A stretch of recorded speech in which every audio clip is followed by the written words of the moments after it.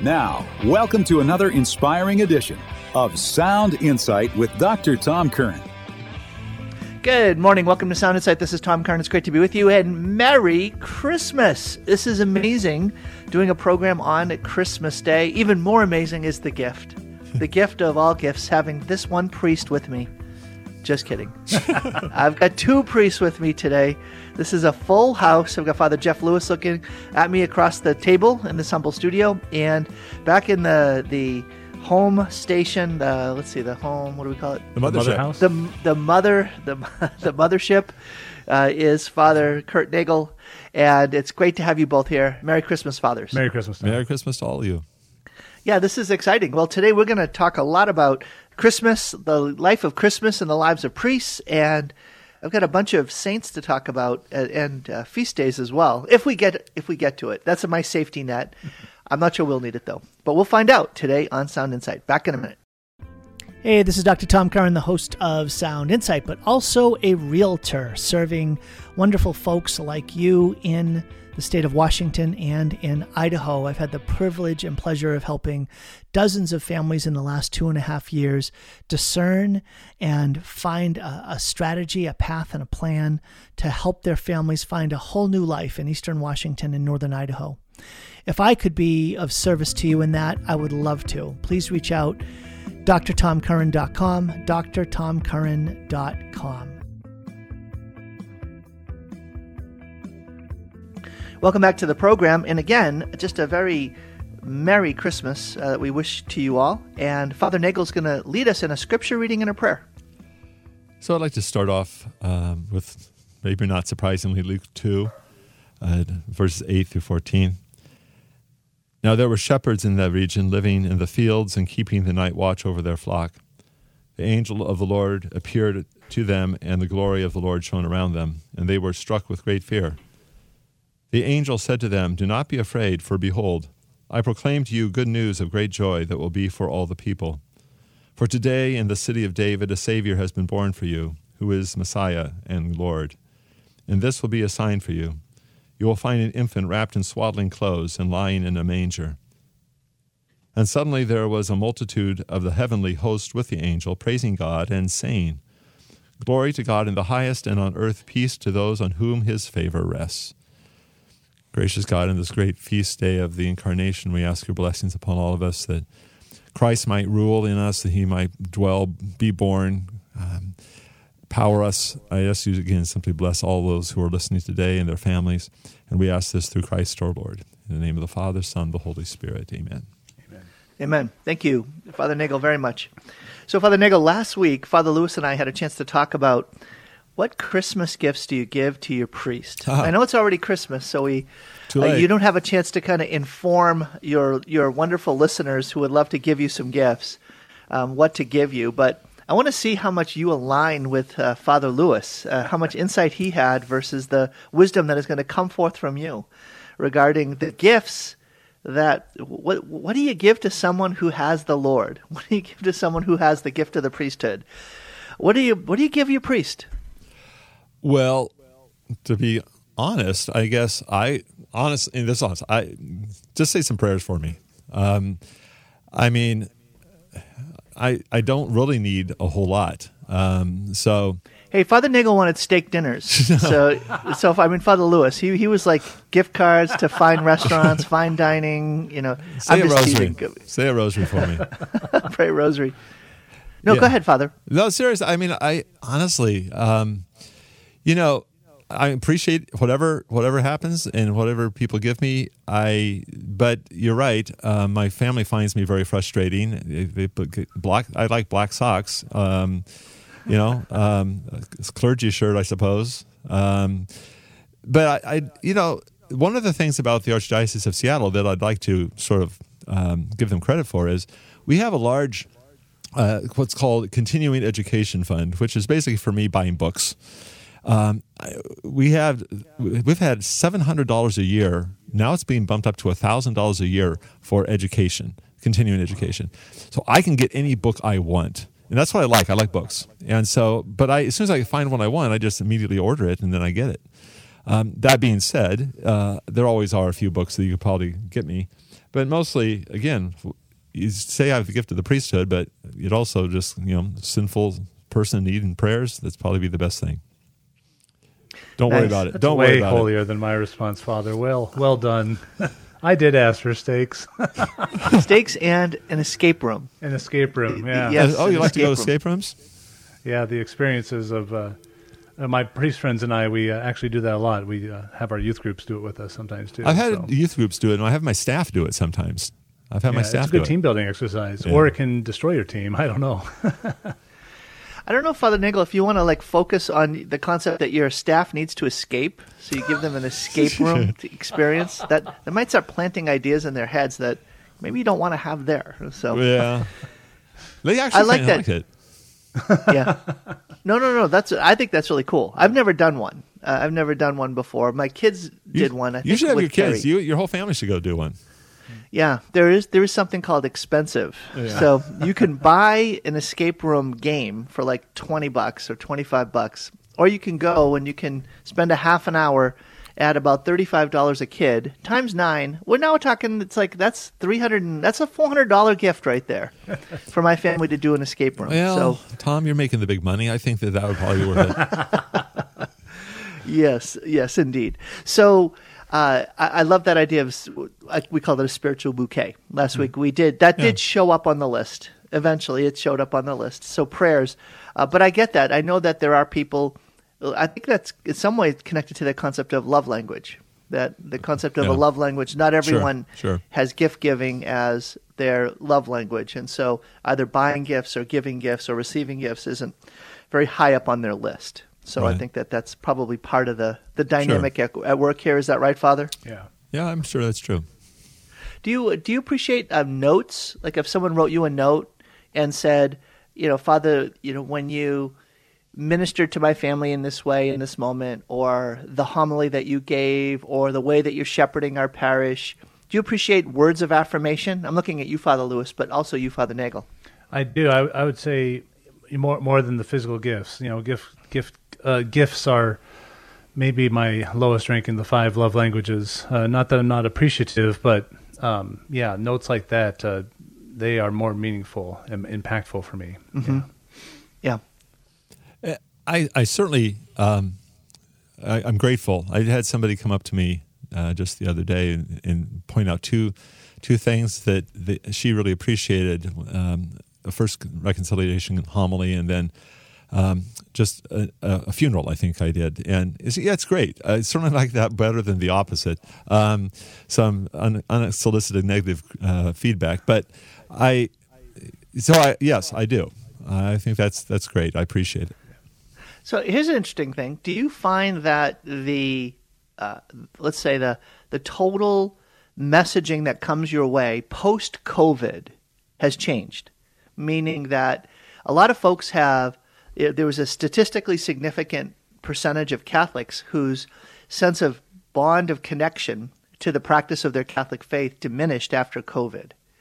They never came back, right? Uh-huh. They were going because of a duty, and now they're no longer there.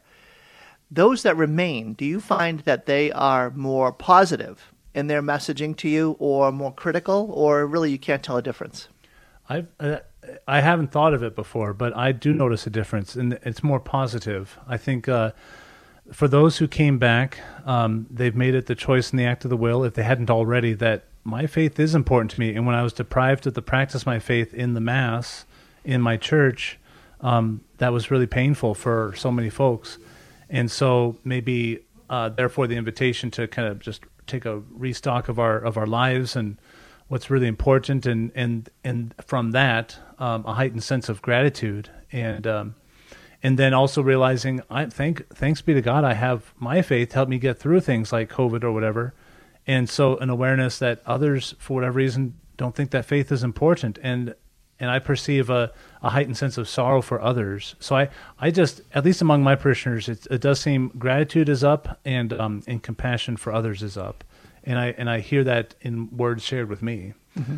In any event, I'm receiving fewer of the negative, but kind of biting comments. Not that I really had too many of those, I suppose, anyway, not directly to me, but that's gone on the decrease. I think people have seen the bigger picture and are more just grateful. Mm-hmm. Certainly, immediately post-COVID, I think that was true for me. People were just grateful to be back. If they were coming back, they were grateful for that. I'm just trying to think. I had not really thought about this either before. I think now, if you'd asked me, I guess I couldn't quantify it certainly, but maybe a few, less negative feedback. But in terms of positive, I guess maybe, but I haven't seen something substantial, I don't think. Okay. So I want to talk today, it is Christmas. I want to talk about the gift of Christmas in people's lives and talk about the life of a priest on Christmas Day and just around Christmas itself, right? Especially this year, it's a little bit different with, I'm betting that no Catholic has asked you the question that each of my kids have asked me about Mass attendance on Sunday and Monday. And what is the golden ticket question that they're looking to have answered about going to Mass? A twofer. Yeah. Is there a twofer? Can we go to Mass on Sunday at 4 or later and have it cover our Sunday obligation and our Christmas obligation? Now, those are purely theoretical. Yeah. Purely. I'm sure nobody in your family would ever ask that question. In my family, that has never been asked. So, so let's just answer the question: is there a twofer available for folks? Well, by the time people are hearing this, it's too late one way or another. Well, But you still have to go to confession. No, it's only Christmas morning at 8 in the morning. So you have a chance. No, well, I don't even know if it's up to bishops individually for their diocese, but I asked Bishop Daly because I anticipate people ask me this question. He said, no, we got to make the Sunday obligation for Sunday and Advent and the Christmas obligation. So no, you don't get a twofer. I wouldn't even ask my bishop. That's a clear no. Yeah. It's a hard no. It's a hard no. Yeah, but you can go on Sunday morning and then go on Sunday evening. Yes. And for the two different feasts, yes. right? Yeah. Sure. Okay, great. So folks, so that's passed as an opportunity for them, but at least that does count. You can go twice. I actually had a daughter ask me, can you receive communion twice on the same day? Yes. Yeah. You can. So they're two separate celebrations. It's people have asked me that even for they've gone to a vigil mass for a holy day, but then it's also like, I don't know. I say if it's two different celebrations. Well, you go to Mass first Saturday morning Mass or even just Saturday morning Mass for the day, right. and then you can go Saturday evening. Yeah. So you can go twice. Okay, good. So I want to really focus in on the gift of Jesus at Christmas, but I want to ask, what's it like for a priest who grew up having a certain experience of Christmas, which I don't know how different it is from most of us, right? There's the anticipation of the gifts, and you're waking up and you're doing something on Christmas Eve that's sort of like, oh, maybe there's a gift exchange with the family, and then the next morning you're, having all the gifts open and all that. And that's not your life now. Before we started, the questions you were asking each other, because we're recording this on Thursday before Christmas. Hey, how many masses do you have this Christmas? So it's a different thing, celebrating these big feasts and holy days in the lives of Catholics. What's that like for a priest? I'm going to start with you, Father Nagel. There we go. Christmas in the life of a priest. And let's face it, today, this week is the worst of the cycle. I think, at least for me, where you have Christmas on Monday. In some ways, when you have Christmas on Sunday, it's easy. It's just like another. Well, it's more, but more than a typical weekend. But still, it's all just one day. But I think that for me, are you talking about exactly how many masses I do have, or just the whole general sense? Just that whole general sense that you're like spiritually and personally, existentially, kind of getting yourself ready for the day. I think that's a different thing that you're experiencing now compared to when you were just growing up. When I was growing up, I have to have a confession here. I got upset with my mother because early on in our childhood, we would go and open our presents when we first got up, and then we would get to go to Mass. But it was always difficult to tear us away from our presents to go to Mass, and we complained and whined, believe it or not. And so then she had some neighbor who told her about a devious and very horrible plan where first, before you could do anything and open any presents, you had to go to Mass first.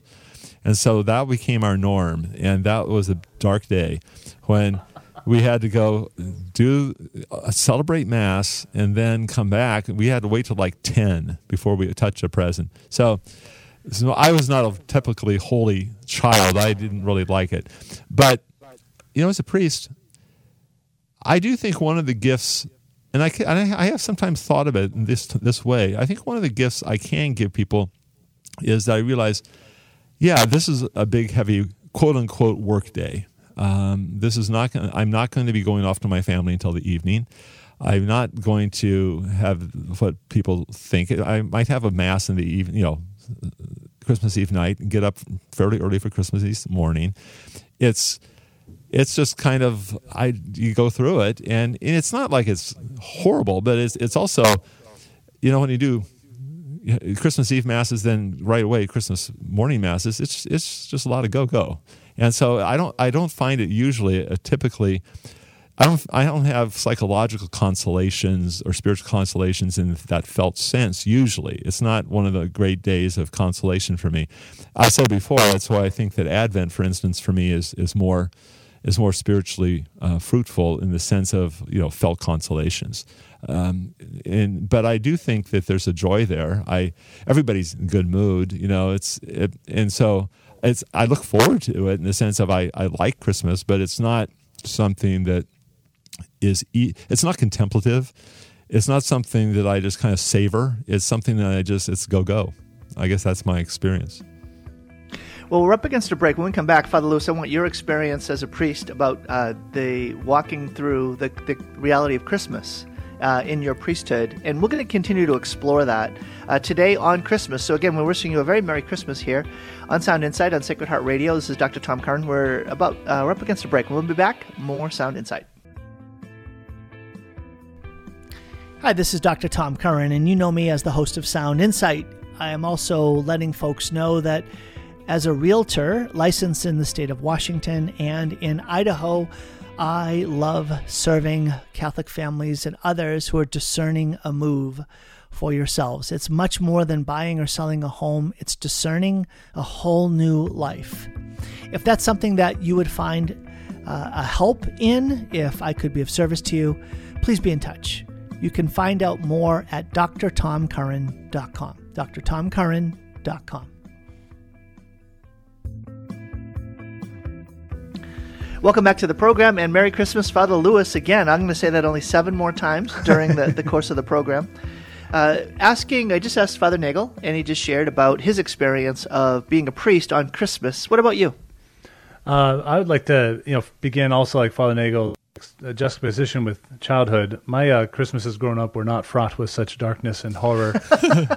We always made it a thing that Mass was the first thing Christmas Eve, and then we'd go to my dad's side of the family. It was very convenient because dad's side of the family always celebrated Christmas on Christmas Eve. Then we'd go home. We'd have our own Christmas morning. Then mom's side, Christmas night. So some families, they got to choose any given year which way they go, and that was always strange to me. We never had to worry about that. But it always began with Mass. And I don't know if it was my parents thinking, oh, good, we got that over with. But I think it was more like the reality of this is our family life, and so this is when Mass will just fit in handedly. Then when I entered seminary, now I'm serving at different parishes or playing trumpet in different parish choirs. I remember my first experience in seminary, or seminary/priest, when Christmas fell on a Monday. I think I was at 13 different Masses in 3 days. Wow. It was insane because of the various commitments that I had already piled upon myself, and being like a known trumpet player, I'm playing 4 different Masses. Well, one of those 13 Masses was the only midnight Mass I could find in the city at true midnight, and I went to that just for me, so I could receive Mass. And I haven't had a Christmas since then as a priest, thanks be to God. But my Christmas this year, with Christmas on a Monday, is 5 Christmas Masses and 4 Sunday Masses. But fortunately, I have a retired priest in residence, so we're splitting duties, and we'll preach our own Masses. And we have a deacon, so he's actually preaching the 4 Sunday Masses, and then I'll be preaching my own Christmas Masses. So the workload is pretty diffused, and that's pretty helpful. But like Father Nagel was saying, Advent has become more of an important season for me post-ordination, for precisely as Father Nagel was saying. That's when I can receive myself and be more contemplative. And I recognize its purpose for me and my ministry is I need that to be able to then give in that superabundance, particularly in that quick burst of Christmas, because I'm not going to be able to receive myself at that time. It's constantly on the go. And so anyway, but I don't let it, it doesn't bother me. I'm happy to do it. Like Father Nagel was saying, we'll have, I would guess we'll have 5,000 people come through our doors and in a weekend. And if they remember to keep their Sunday obligation and their Christmas obligation, we'll have 5,000 people. So to be able to see all those folks and engage with them as I'm able, and yeah, they're in a joyful spirit, and that is very reflective and easy to join in because it's just such a joyful time. So yeah, it's busy with Christmas on a Monday, but it doesn't wear me out. It energizes me. Then I get time with my family after all that. So this brings me to the next natural question connecting Jesus to Christmas celebration at Masses with all of these folks, family members who have come home for Christmas, and guess what? They're going to Mass with the family to make mom happy, grandma happy, or just it's the custom. So now you have all these folks showing up at the kids' Masses or midnight Mass or Christmas Day Masses.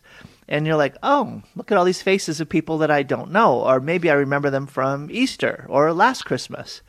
What do you do, let's call it spiritually or reflectively, to prepare a homily or prepare how it is you're going to preside at Mass in the light of the fact that you're going to have so many folks who are just coming back to, like, let's say, come into contact with their Catholic reality, the Catholic roots or Catholic connection they have at Mass on Sunday. So what do you do, or do you do something specific in the light of that fact that they're going to be there? And again, I'll start with Father Nagel this time. I welcome everybody. I might mention welcome to all the those who are visiting for Christmas break, or probably wouldn't say Christmas break, just for Christmas, because families always are moving for Christmas. But I don't make any jokes about Christmas and Easter Catholics or anything. I kind of ignore that, but I do. The homily usually is basic kerygma of the Incarnation. I try to put it in some sort of context where people can understand it. But I do think that I keep it basic. I try to keep it again something that's going to connect with people who may not have a lot of theology or anything. But again, what's the spiritual reality of Christmas and Incarnation mean? Why did God become one of us? That kind of thing. So it's just a basic kerygma for me, and I guess that's the way I treat it, because I do know that that's pretty much the congregation's, that's where they're at, and so you're using a big theological Greek word there, kerygma. So just the basic for the folks that are listening. What are they? What are you talking like? Preach at me here. Well, for instance, I would do something about the whole idea of our need for salvation, that we're in a bad situation. We can't get out of it ourselves. We need someone to save us. And so he comes among us. And usually, again, we're talking about he becomes one of us, and he comes as a poor and weak person and like us.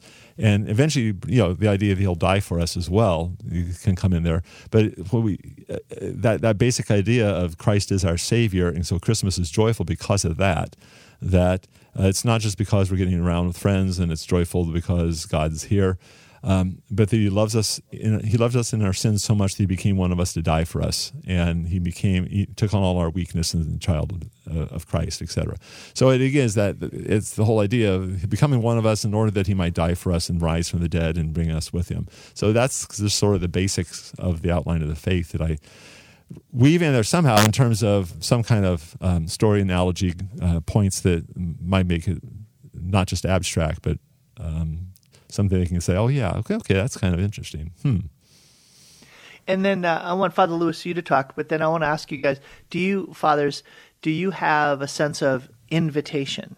Like, I'm inviting you, if you haven't considered the part Christ has in your life. Welcome him. Let him be born in your life. Something like that. Do you have that idea of, let me make an invitation here? So, but I'll let you talk first, Father Lewis. One thing I did early in my priesthood, particularly for like the quote-unquote children's mass for Christmas, was I've seen this done with other priests where they just kind of gather the kids and kind of talk at them in a playful way. And that's fun and all. But I never really, I'd hope that something like that would be attractive for maybe some of these, C&E Catholics to be more frequent with the church. And then that wasn't happening. So I thought, well, I'm not going to keep doing that. So I shifted to probably 4 years ago what Father Nagel is describing, just the bold and joyful proclamation of the good news, the kerygma, in a way that hopefully is easily engaged with and memorable. I really like how Father John Ricardo presents it. He just gives it 4 words: created, captured, rescued, and response. And so that last one there, Tom, that you asked us just now, is there an invitation that we present? When I get to response, because the proclamation isn't complete, Pope Benedict says this, like when we're engaging in prayer with sacred scripture, no prayer is complete unless it leads to fruitfulness and action. And so no proclamation of the gospel is complete without our response. And whether we choose to respond or not, we're responding. If we choose not to respond, then we've not responded, and that's a response. And so to try to encourage people that this is the good news. How are you going to respond? The Lord Jesus Christ is knocking at your door. Will you or will you not open the door? So yeah, that's where the invitation comes in my proclamation of the gospel, the kerygma. Yeah. So, Fathers, when we recorded this program again on last Thursday, it was just a day or two after a document that came out from the dicastery for the doctrine of the faith. Are you thinking that you might get asked questions about that on Sunday or Monday, like on Christmas Day, for folks that are just coming back? Like, hey, has the church changed its teaching on the blessing of gay couples who come forward for a blessing? Is there any sort of conversation around that among you priests, or what's the approach you're taking around that? There was, when it first came out, some conversations between us priests as we're trying to sort out. I hadn't had a chance to read the document myself until yesterday, so a couple of days had gone by. And but I mean, I've had a couple of parishioners kind of ask about it. I actually don't anticipate I'll get many questions on Christmas itself, because I think just the fullness of the day and people being together will kind of drown that out. That's my suspicion. I might get a couple, but I don't think I'm going to have a flood of humanity, knocking at the doors asking for answers. As far as just this morning I read a piece on National Catholic Register by a priest named Father Jeffrey Kirby, and he's written books and other things before, and he had kind of like a pastor's take on this document.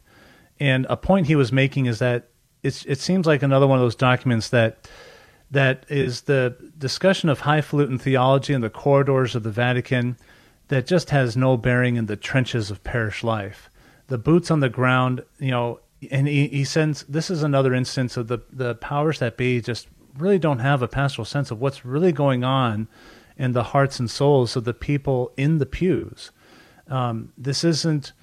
It may be a concern of the power barons of the world. How do we handle same-sex attracted people or whatever? But the people in the pews, there's deeper wounds that they come to the Lord for healing for, and so it just feels like another disconnect. And as I was reading that piece, I said, he's saying it how I've been feeling. It just who's asking this question? This isn't where the people are suffering. And so anyway, that's just kind of my personal take, and some of the priests I've been talking to, and as I'm hearing people from this too, the few who have asked me about already, that's what I'm kind of getting from them. It's like, does Pope Francis even know who we are, what we're about? So there's kind of a little bit of sorrow there, I suppose, but not outright outraged yet or anything like that.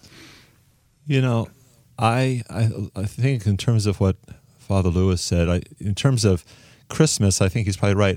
I don't know about Fourth Sunday of Advent. There might be some questions there.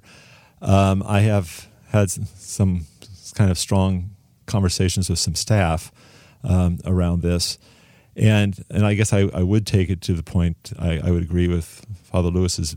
I read the article by Father Kirby as well, and I've read the document twice, trying to grasp it. And I do think that there are a few people who are really concerned about this whole idea of again, gay couples being allowed to receive something or other. But I don't think that that's a huge issue for most people, and I do think that those who up to now, they have been feeling perhaps left out or judged or something like this by the church's unchangeable teaching. And so there's been emotion behind that. But I have noticed that since this document came out, it's kind of the other side that's now starting to get angry, saying again, why are you doing this?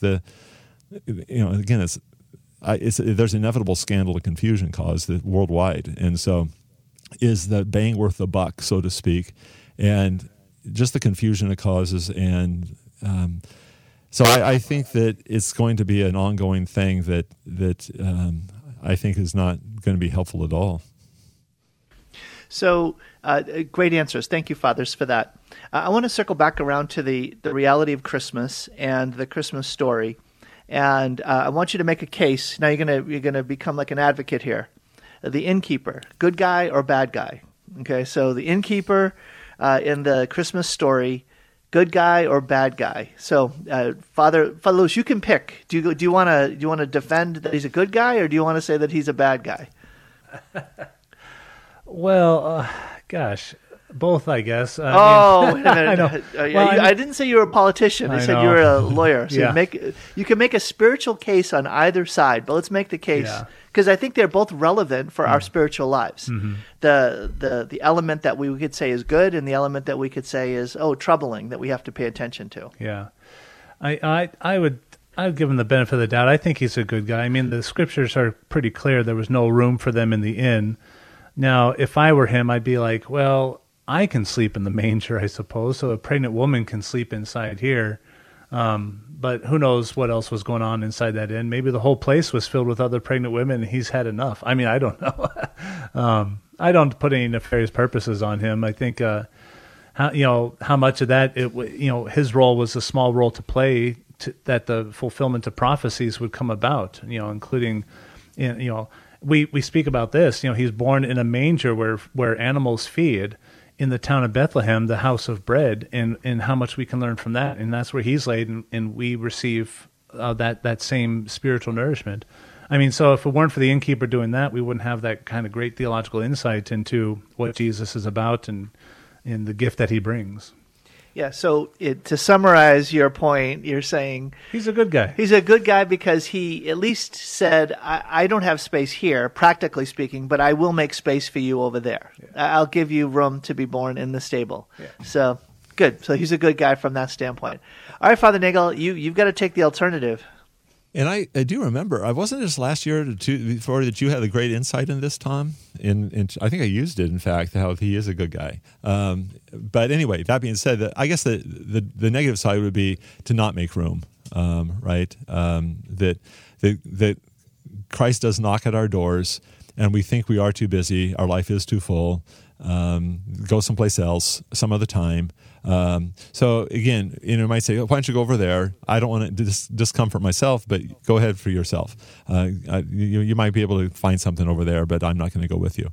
So I do think there's a fairly obvious way in which you could say, okay, I can see myself in that not very productive or helpful stance vis-a-vis Christ knocking on my door. That would probably, for me, be like the negative side. Yeah, I think of St. Teresa of Calcutta, St. Mother Teresa, in her idea that in the poorest of the poor, she's serving Jesus in his distressing disguise.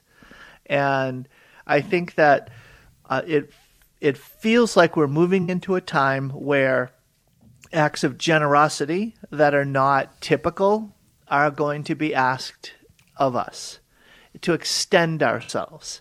We had a bit of a room at the inn question coming to us as our family about a month ago. Carrie had reached out to the headmaster at the Chesterton Academy and said, look, I know sometimes you've got families who would want to have their kids come here, but they're not able to move here, and they might need a place to stay. If you ever bump into that, let us know. We've got room at the inn, right? We got kids off at school, so during the school year, we could put kids here, and they could go to Chesterton. And just trying to support families. Well, we got a call from a teacher. The teacher said, my fiance has no room at the inn. She wants to come out to be here, and we're wondering, gosh, you were going to open up to a student. Could you open it up to a young adult, someone who graduated from college and wants to be out here and be closer to a fiance, being prepared for marriage? So it was like all of a sudden, it's like, oh, it's easy to talk the talk, but are you going to walk the walk? And so we talked about it. I don't want to say we prayed about it, but we talked about it, and it was just like, well, why not? And so we did, and just opened the house, and so she came and stayed with us, and after a few weeks, she found another spot and moved on. But it was just that idea of making room. It's not painless. Right. It's not without complication. Because now, like Carrie and I couldn't yell at each other, right? So, or we couldn't yell at our kids, right? Because we got this young adult. I'm just teasing, but all of a sudden there's this awareness that, oh, wait a minute, we've allowed essentially a stranger to come and be in our home and be kind of part and parcel of our lives because we said we were willing to make room, and it was even just those few weeks, and she came to us and said, thank you so much. It was a great gift, and I'm moving on now. It was like, wow, thank you. Thank you for moving on. But it was like, wow, that's not as easy as I thought it would be. Yeah. Right? So that is just a really interesting thing to stop and say, when you choose to make some space to let the Lord, in maybe a distressing disguise, come closer to your life, it's going to ask something of you that maybe you didn't expect. So there you go. There's my little innkeeper story for the day. Well, and you were the good guy, Tom. See? Yes. You ended up being good guy. Yes, the good thank innkeeper. you. Yeah. Well, that's why I told the story. I wanted to be a good guy in people's minds. Actually, we're up against a break. When we come back, more Sound Insight.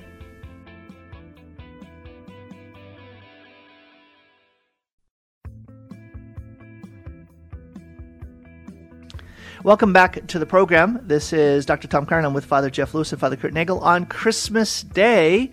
And it's not just Christmas Day because, well, Christmas only lasts for a day. Is that right? No. Yes, and then we box everything up on the next day and move on with our lives. No. No, that is not. It's actually a season. So we're entering into the Christmas season. Father Nagel, he was like all over that one. He was like, well, go ahead, Father. Well, the reason I said that is I do think, for me, I really do try to keep the octave pretty clear. And that's the upside of having Christmas on a Monday, is that you really have 4+ days where if you can, you could have pretty quiet days as a priest. I think most people understand when you say, I'm trying to block those days off. They don't, sort of unnecessary or non-essential, urgent appointments can hold off.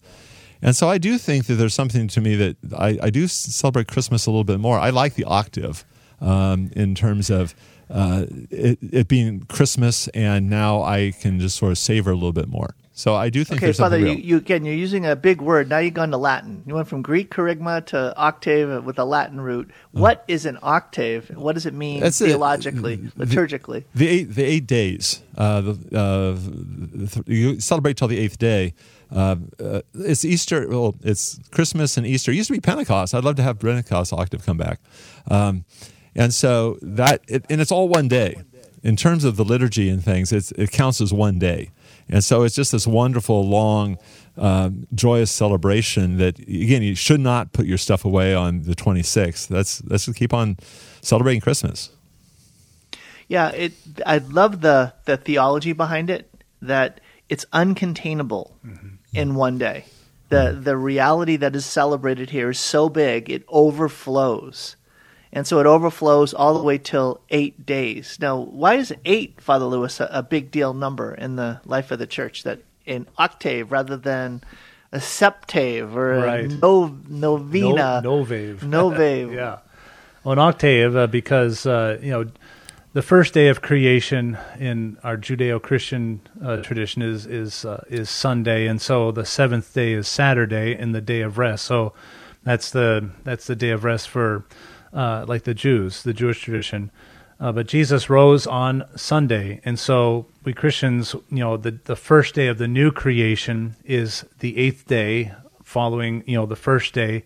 So the 8th day and the first day of the new creation overlap, and so it's like this infinity loop and an upward spiral toward greater glory. But I think that was very poetic what you just said. An yeah. infinity loop of an upward spiral to greater glory. Greater glory. Did you just make that up? I did. Yeah, It's really. You gotta put that like on a poster somewhere. Put that on a holy card. That is really good. Yeah. Even Father Nagel is stunned. I'm stunned. I'm in awe.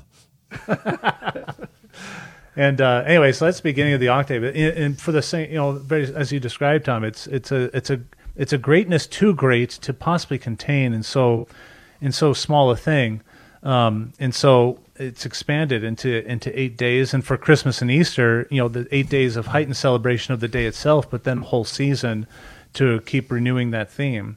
It's interesting that the Christmas season fluctuates in length depending on the length of Advent, I suppose. But of course, the Easter season, as we know, is 50 days from Easter to Pentecost, and so not just one day, not just an octave, even, but a whole season to celebrate these great moments in salvation history. I love that. I think that it's so powerful. I think that like people get Lent, they don't really get Easter. Right, Catholics, right? They get Lent, they don't really get Easter. I think that we're getting Advent better.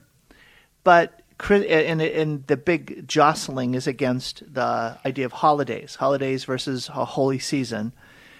I think that Christmas is another example of it's hard for Catholics to get what should I be doing to really take in the gift of this season. What do I do differently? I think a lot of folks are like, winter break, let's go to the sun. Let's go to Disneyland or go someplace or go skiing.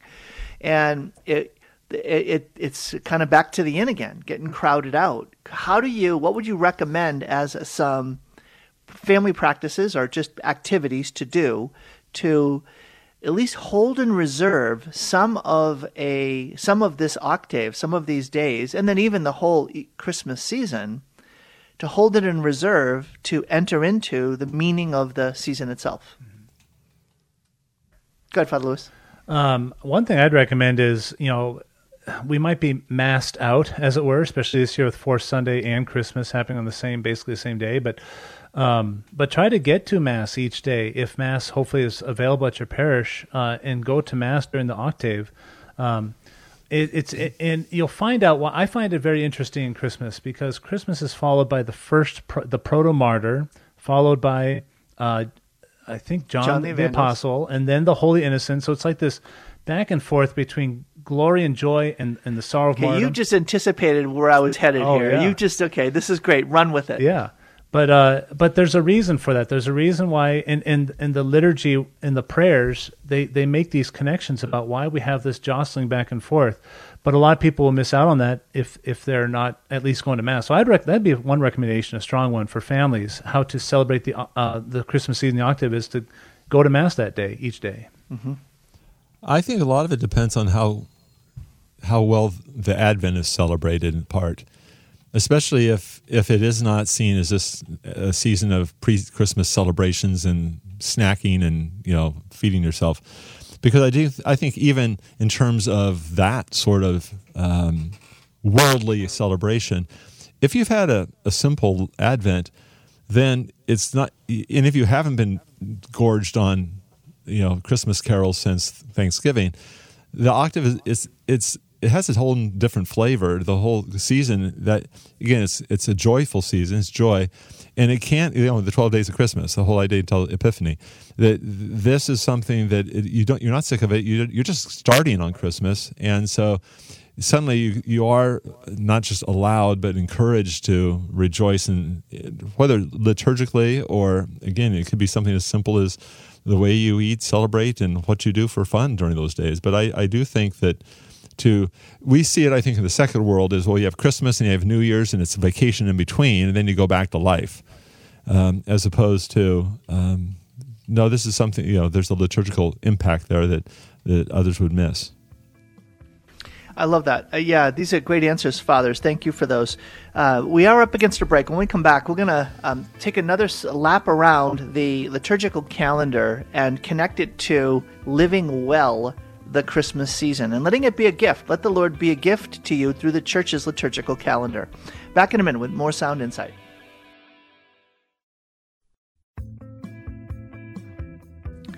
Welcome back to the program. This is Tom Curran. Again, I'm with Father Lewis and Father Nagel, and it is great to be with you. And again, we're just wishing you just tremendous blessings. And fathers, we'll give you a chance at the end of the program to offer your Christmas blessings to the wonderful folks that are listening on today on Sacred Heart Radio on this beautiful holy day. So I have a son born on the 28th, John Luke, and it's actually John Luke Thomas. Now, I want you to think about that connected to the liturgical calendar. So he was born on the 28th, Feast of the Holy Innocents. What was the 27th? John, the Evangelist. And what's the 29th? Thomas Becket. Thomas Becket. So John Luke Thomas. And where did Luke come from? Well, the infancy narratives, even though the Holy Innocents isn't mentioned in the Gospel of Luke, it's mentioned in Matthew. I didn't feel it. Didn't feel the John Matthew. So he doesn't realize how close he was to being John Matthew Thomas, but instead he's John Luke Thomas. So that's actually how we came up with his name, was literally looking at the calendar of feasts and sensing, all right, Lord, you chose to have him be born on the 28th. What's the meaning of that? And connected it to the church's feast. Wow. So a couple more days he would have been Sylvester. Yeah, he could have been Egwin Sylvester if he was born on the 30th and the 31st. Yeah, though we did ruin his life for soccer forever. So he was ruined because he's the youngest on his team because it's a calendar year differentiation. If he was born on January 1st, he could have gone pro, could have been somebody, right? That's that outlier story, right? Yeah. NHL stars, you know this. So like the great majority of NHL players are born in January, February, or March because the cutoff for when you can start is the beginning of the calendar year. And their Canadians are pretty intense about starting their kids right away. And when you're younger, those months mean something. So kids are a little bit bigger. So they end up getting onto teams and they end up being a bit more physically better. So they end up getting all-star, better training, better clubs. And the other kids can't catch up. And so there you go. There's a wound in my son's heart because he got to be born on the 28th. Instead, he gets to be John Luke Thomas. So, all right. So there's one way that we in my family associate the idea of a moment matters. A moment on a calendar matters. Now, I'm not saying you have to name your kid after the moment on the calendar, though I think that's more and more common. Yeah. I love that. I love seeing that. But let's take a look. What a mysterious thing that the church puts on her calendar. The day after Christmas, St. Stephen the Martyr. Mm-hmm. I mean, like, oh, what a pretty happy church we've got, right? And then we go from there to St. John the Evangelist, the only one of the apostles who wasn't martyred. And then from there we go to the Holy Innocents, which is the slaughter of a whole bunch of little boys. Mm-hmm. So, all right, Father Nagel, you can pick first. Do you want St. Stephen, St. John the Evangelist, or the Holy Innocents? Where do you want to begin? Well, I think St. Stephen's is next. I do. It's not uncommon to be able to preach that, again, Christ came to die. That's, Fulton Sheen in his book, Christ the Lord, he talks about that. And so this idea that there's going to be suffering and death involved with the little baby who gets the myrrh from the wise men, I think that there's something valuable there to say, okay, let's cut the sugar down content somewhat here. This is joyful and there is magnificence here, but this is serious business too. The guy's got a job to do and it's going to be tough and he's going to end up in the Garden of Gethsemane. And so I think there's something powerful there to keep us kind of grounded, again, at the word I just used, the kerygma, that this is, we're tying it in to his end. His beginning needs to get tied into his end. Nice. Yeah, and I just love that idea that we're called to be his followers. Mm-hmm. And so our witness Yep. is not going to be separated from his manner of witness, and get ready to give up your life. So, all right, Father Lewis, you get the. I don't know if it's more fun or easier, but John the Evangelist. Yeah, John the Evangelist. I don't know what the tradition is, why his feast day is in the Christmas octave, but I find it fitting because so much of what we'll hear about the Christmas message, I mean, we hear the stories themselves in Matthew and Luke, but one of the I think it's Christmas morning, the gospel is John 1. In the beginning was the Word, and the Word was with God, and the Word was God. And so we get a heavy dose of Jesus being born, so the humanity of this little Christ child, but also, like Father Nagel was saying, why he came was so to die that we may have life, and who he is, yes, is the little child, but let's not lose sight of who he always was. Before that, he was the Word, and the Word is infinite. The Word was with God and is God. So the humanity, balanced with the divinity, and our contemplation of both those aspects of the God-man, Jesus Christ. And so I find it fitting, therefore, that John is celebrating in the octave of Christmas, if only because of his particular insights into the whole gospel proclamation, with the emphasis on the divinity of Christ. I never thought of that. That's really, and the Word was made flesh and dwelt among us. I love that. Good, all right, Father Lewis, you just kind of, you're this fountain of insight. This is amazing. He's hot. He's on fire. He's on fire. As my kids would say, you're on fire, Father. That's great. Anything you want to add about that, Father Nagel? And then we have to turn to blessings because we're running out of time. There's nothing I can add to that. That was impressive. Stunned into contemplative silence. I like that. Let all mortal flesh keep silence. Father Lewis is dropping the mic. Yeah. This is great. All right, so we have 2.5 minutes left in the program. Fathers, I'd just love for you to just give your own blessing. You can actually do a blessing or just pray a blessing for others that are listening. Yeah. Shall I start? Yes, please. Before a formal, like a formal blessing, just an encouragement for all of our listeners that as I talk with folks, it's increasingly common and increasingly difficult, I think, to put out the noisiness of the world, the bad news, the things that cause us anxiety and undue concern, and it can take our eyes off the prize. And what is the prize? Jesus Christ. Seek first the Lord and his kingdom, and all these other blessings will be given you besides. So as we continue our Christmas celebration through the octave and through the season, let us make that a special point to keep our eyes on the prize, Jesus Christ, and to balance all the other things of the world accordingly. When we are plagued with concern, anxieties, to bring it to the feet of the Lord, as it were at the foot of the cross, for him to do with as he will. And then let us go back to our engagement with the Lord and the people in our immediate orbit. And so maybe with all that in mind, the blessings of Almighty God, and particularly in the graces of peace, love, joy, and all good things, may that grace descend upon all of our listeners and remain with them forever. In the name of the Father, and of the Son, and of the Holy Spirit. Amen. Amen. Amen. Thank you, Father Lewis. And Father Nagel. I would just think, want to make sure that everybody remembers that, again, when Christ comes as one of us, He's come for each one of us, and he sees us as needing him, knows that we need him due to our sin and death that we face. And so again, we can sometimes think of ourselves in those terms, that we're bad, that we're lost, that again, our lives are messed. And yet he comes to us because he sees through it all, and he knows that we are actually beautiful and we are beloved by him, his Father. And so that's something to take away. I think that's when the idea of the great Christmas spirit is just the recognition that this Christmas is proof that God loves me and that he finds me beautiful, despite what I may have done or who I, again, see myself as. And so I just ask, may the Almighty God bless you all with the great grace of this season, that you might truly know that Christ came for you personally, and you to return to that love, that he wants to welcome you and he wants to bless you, as I bless you in the name of the Father, the Son, and the Holy Spirit. Amen.